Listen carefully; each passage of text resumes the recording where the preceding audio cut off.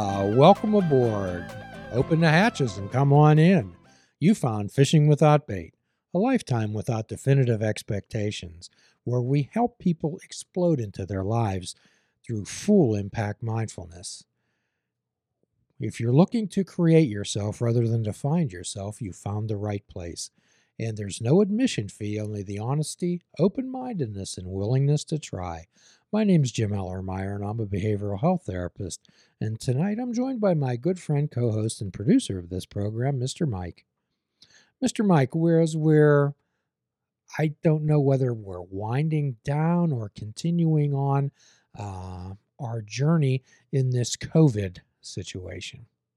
It seems like we're kind of settling into things, aren't we? Kind of contending with it, or in some cases ignoring it. It is pretty wild. I think I told you about. I did some jobs where in other states where there was like no protocols, and then I did something here in town where they had I had to throw a vaccine card and get tested in order to even go in that day. It's pretty wild. Depending on where you go. So the Buddhists have a saying, no matter how dark the night, morning comes. Mm-hmm. No matter how cold the winter, spring comes. Mm-hmm. When you feel despair, know that the wheel is turning, joy will come. However, it seems like we're caught in that netherworld between night and morning.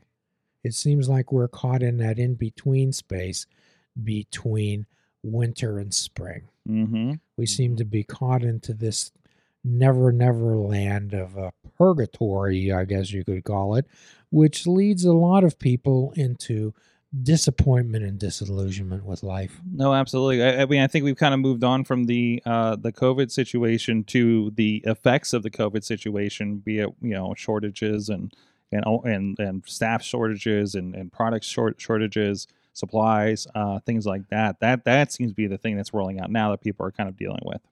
So what we try to do on this program is give people practical solutions and practical suggestions to deal with life on life's terms. Mm-hmm. Normally at this time of year, we're approaching Thanksgiving. Most podcasts, most people are talking about gratitude, sitting around a dining room table once a year and holding hands and doing that kumbaya moment. However, what we try to do here is deal with people with realistic time and realistic moments, which means dealing with disappointment and disillusionment. Mm-hmm. So we always suggest to people to expect the unexpected, to check the facts. What do I know for sure, and deal with what's right in front of you. So can you tell me about one of the times in your life where maybe you felt some unexpected disappointment? Most recently I've been having some things where some clients have pulled out of doing gigs that were promised, and kind of dealing with that. But it's always kind of a pick your head up and figure out what the next thing is to do. I mean, the same thing we did at the beginning of COVID. So we talk about having a plan B. Mm-hmm. Or a plan C. So one of the major disappointments in my life that shaped my early life, I believe, now keep in mind, obviously, when you see my picture, I've been around since before yesterday. So when I deal with people, sometimes I'll relate this story to them about disappointment and how it can shift an attitude and the way that you view the world, your perception. When I was 9 years old, I tried out for Little League. I love baseball. Listen to it on the radio frequently. However, I found out, Mike, that merely listening to baseball and enjoying the game didn't translate into actually being an athlete and being able to play it. Mm-hmm. So back in the faraway times, that wasn't when everybody made the team. Mm-hmm. Okay, and I specifically remember that day that the coach, and I'll even remember his name, I'm not going to say it. However, he cut me from the team, and I was devastated, absolutely devastated. I remember going home. I was 9 years old, laying in my bed and crying, and my father coming in and trying to comfort me. Of course, the father's definition of comforting back then was, I'll take care of him. I'll make sure this is right.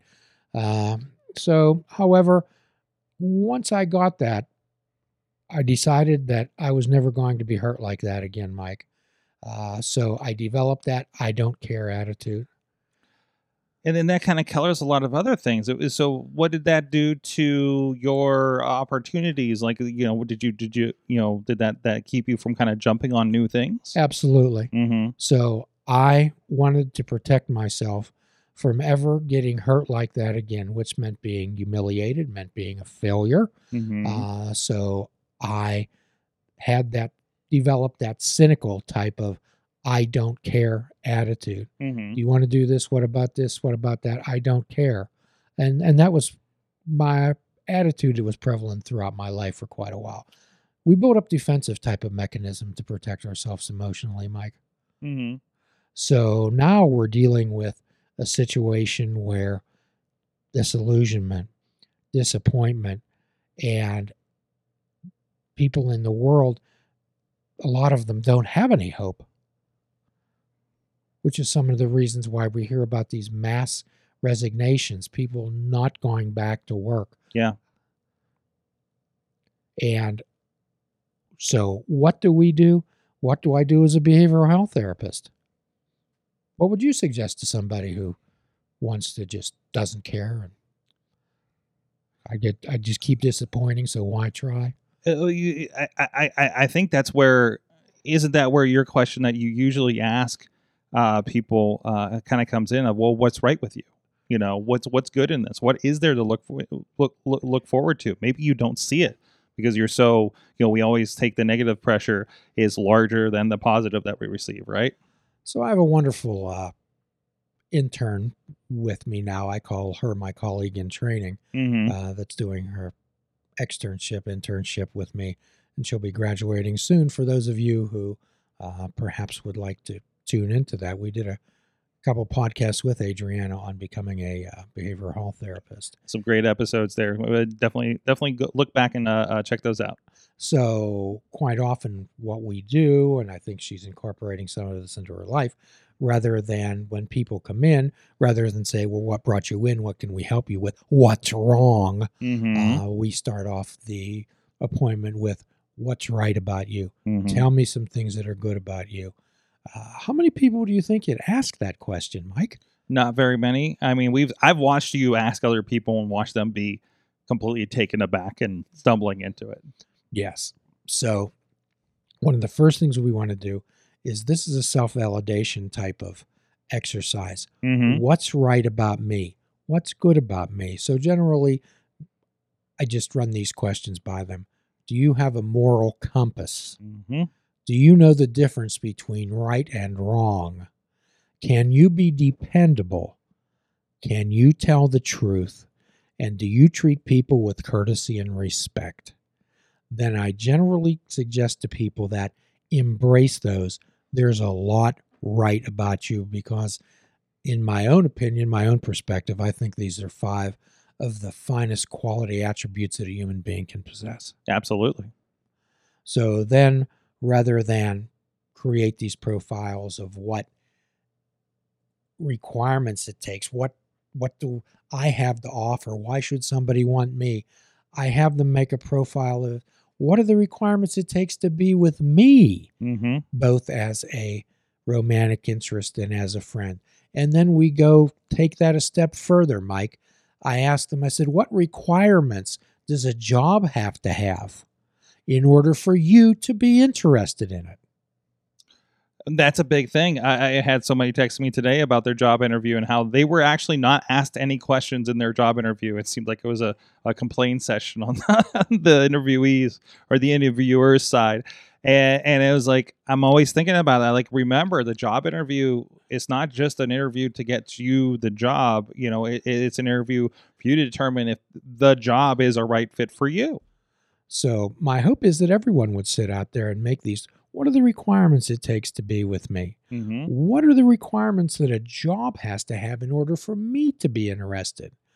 And what type of qualities, what am I looking for in a location to move to that has to have in order for me to even contemplate going there.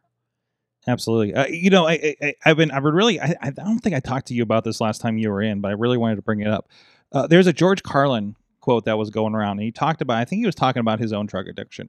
And he talked about how you need to have something on the other side of that to work through too, right? Yes. And those people that don't and go further and further down don't see that light on the other side of the tunnel. And it's not that it's not there. They need to have this kind of conversation and somebody help them along that conversation to find that light that actually has been there the whole time. So quite often what I'll have people do is I'll say, can you envision your life without depression? Mm-hmm. What would your life be like without depression? Mm-hmm. What would your life be like without anxiety? And so many people seem to identify with their depression or their anxiety, right? They like, I don't know if they, and again, this is kind of like the, what would I call the Twitter, the performance, the performative, issues on there on Twitter, but people talk about that and put it on their sleeve and say, yeah, I'm a anxiety depressive, because it's like, well, isn't everybody? And it's like they want to belong to that group, but is that really a group you want to belong to? So what I suggest to people is stop allowing anxiety to make the rules. Mm-hmm. Stop allowing depression to make the rules. So what we do is we have, okay, what would your life be like without depression? What would your life be like if you weren't so financially disadvantaged? Mm-hmm. What would your life be like if you lived in this place where you'd like to go? Mm-hmm. So what we try to do is we try to be like an architect, and we create this vision, this image that we're looking for. However, then what we have to do, we have to build an instruction manual on how to get there. Yep. Let's imagine this. It's getting to be time of year when people spend extravagant amounts of money on gifts. So I saw this huge box of Legos, okay? Huge, big box. And it had this magnificent scene on it. I forget what it was, a Titanic or some type of tremendous boat. Must have been like 9,000 pieces in it. Mm-hmm. And so I'm looking at that, but I know that inside of that box, there's an illustrated step-by-step instruction book on how to start with that first piece and get to that destination. Mm-hmm. But most people, this is what we try to do in therapy. Imagine your life without the depression or without anxiety. What would it be like? What would it be like without these stressors, these things in your life? We want to build this image in front of us, and then we want to build our own instruction book with illustrations and steps on how to get there. Can you follow directions, Mike? Pretty well, mostly, yes. Okay. Okay. So most people we aren't born with an instruction manual. Yeah. Right. So what we have to do is create it. And usually, Mike, we create that through experience. Wisdom is only accumulated through experience. Mm-hmm. And we have to be able to understand and not be afraid to skin our knees, to develop that mind of awareness. And once we get that image, and a lot of times we need help to do that. We need help to formulate this image. And then we need help to plan and illustrate and make detailed instructions on how we're going to get there. So when we're dealing with disillusionment, we're dealing with disappointment, in the 12-step world, we often suggest to people to have a plan B. Mm-hmm. You're in early recovery. You're invited to a wedding with the reception. You're a little bit shaky because you're just coming off into not that world anymore. Mm-hmm. And so you have some anxiety, some stress about it. So our plan B would say, go yourself. Even if your family's going, drive yourself there in your own car. So you have a plan to leave. Mm-hmm. Or take a solid, sober companion with you. So you both can leave should you become overwhelmed. Plan B, We often talked about the difference between a gamble and a risk. It's okay to have risks in your life. I would suggest that you avoid gambling. Mm-hmm. You can recover from a risk. Gambling, you may not. So when we look at things, we always use that metaphor of which end of the horse are you looking at? The horse has two ends. Perhaps a situation in your life is not going to change, only you can change your perspective on it. Okay? And this isn't to say everybody can get there from here. We often need help. We need a guidebook, that instruction book. People admire. I'm still so just baffled how people want to live their lives voyeuristically through reality television shows or following celebrities. Mm-hmm. Are you concerned whether so-and-so will find love again? Mm-hmm. Could you help me understand this, Mike? Well, it is a little bit of getting invested in something if you're not investing in yourself. Well, that's correct. So isn't it easy to transfer your own thoughts and feelings and hopes and desires onto someone else? And it really is an imaginary type of situation. Mm-hmm. So a mind of awareness. Everyone's health and welfare is 100% their responsibility. 100%. And many, many times when I deal with people in depression or in early recovery, I'll impress upon them that they're important, that they are important. And Mike, I'm sure that you probably know how many people have never heard that before. Yep. That you're important, or being comfortable with the sound of your own voice. Who do you spend more time with other than yourself, Mike? My wife. My dog. But you spend most of the time with yourself. You're Yes. always with yourself. Yes. So who better to make best friends with other than yourself? Mm-hmm. And one of the best ways to deal with disillusionment, with disappointment, is first of all to accept it. Radical acceptance. It doesn't mean approval. It doesn't mean that it's not going to change. However, we radically have to accept the moment. Accept that feeling, accept the situation, as acceptance, Mike, is always the prelude to change. Always, always, always. So for those of you who are perhaps disillusioned, for those of you who are disappointed and say, wow, I actually had one person, Mike, accuse me of having toxic positivity. Toxic positivity. Toxic positivity. Now, I don't think that anything that you and I talked about during this tonight was Pollyannish type of illusionary dreams. Very, very practical. Yes. And practicality requires action and effort. It requires work, doing something, preparing the vision, preparing where you want to go, then the instruction book. Right. I want to get here. How do I get there? I start by writing down these steps and following them. An instruction book. Did you ever try to build something, Mike, and not look at the instructions? Unfortunately, yeah. That's probably happened more times. I think most or I get people a new piece of gear and don't read the instructions. Say, I should know how to get this. I'm like, oh no, how does this one do white balance? I don't know how I understand how this one works. Yes. Things like that, right? So we don't want to take the time. And Mr. Rogers always said, I like to take my time and do it right. Mm-hmm. So to wrap up this particular podcast episode, I want to throw a challenge out there to everyone. We've received quite a few comments and suggestions on our Recovery Heroes videos and the Recovery Heroes. So I'm making a call out there to all the Recovery Heroes that are listening to this podcast, for those people who would like to share their recovery story, to share their experience, strength, and hope with others, to share with them how you got there from here. Mm-hmm. We would like you to contact our show, and the first one who does, we will send you out either a Fishing Without Bait mug or a Full Impact Mindfulness mug to your address. So, Mike, you can tell them how to do that at the end of the show. Yep. And as always, we offer a free prescription: fruits, nuts, and vegetables. Unplug your television and take up fishing.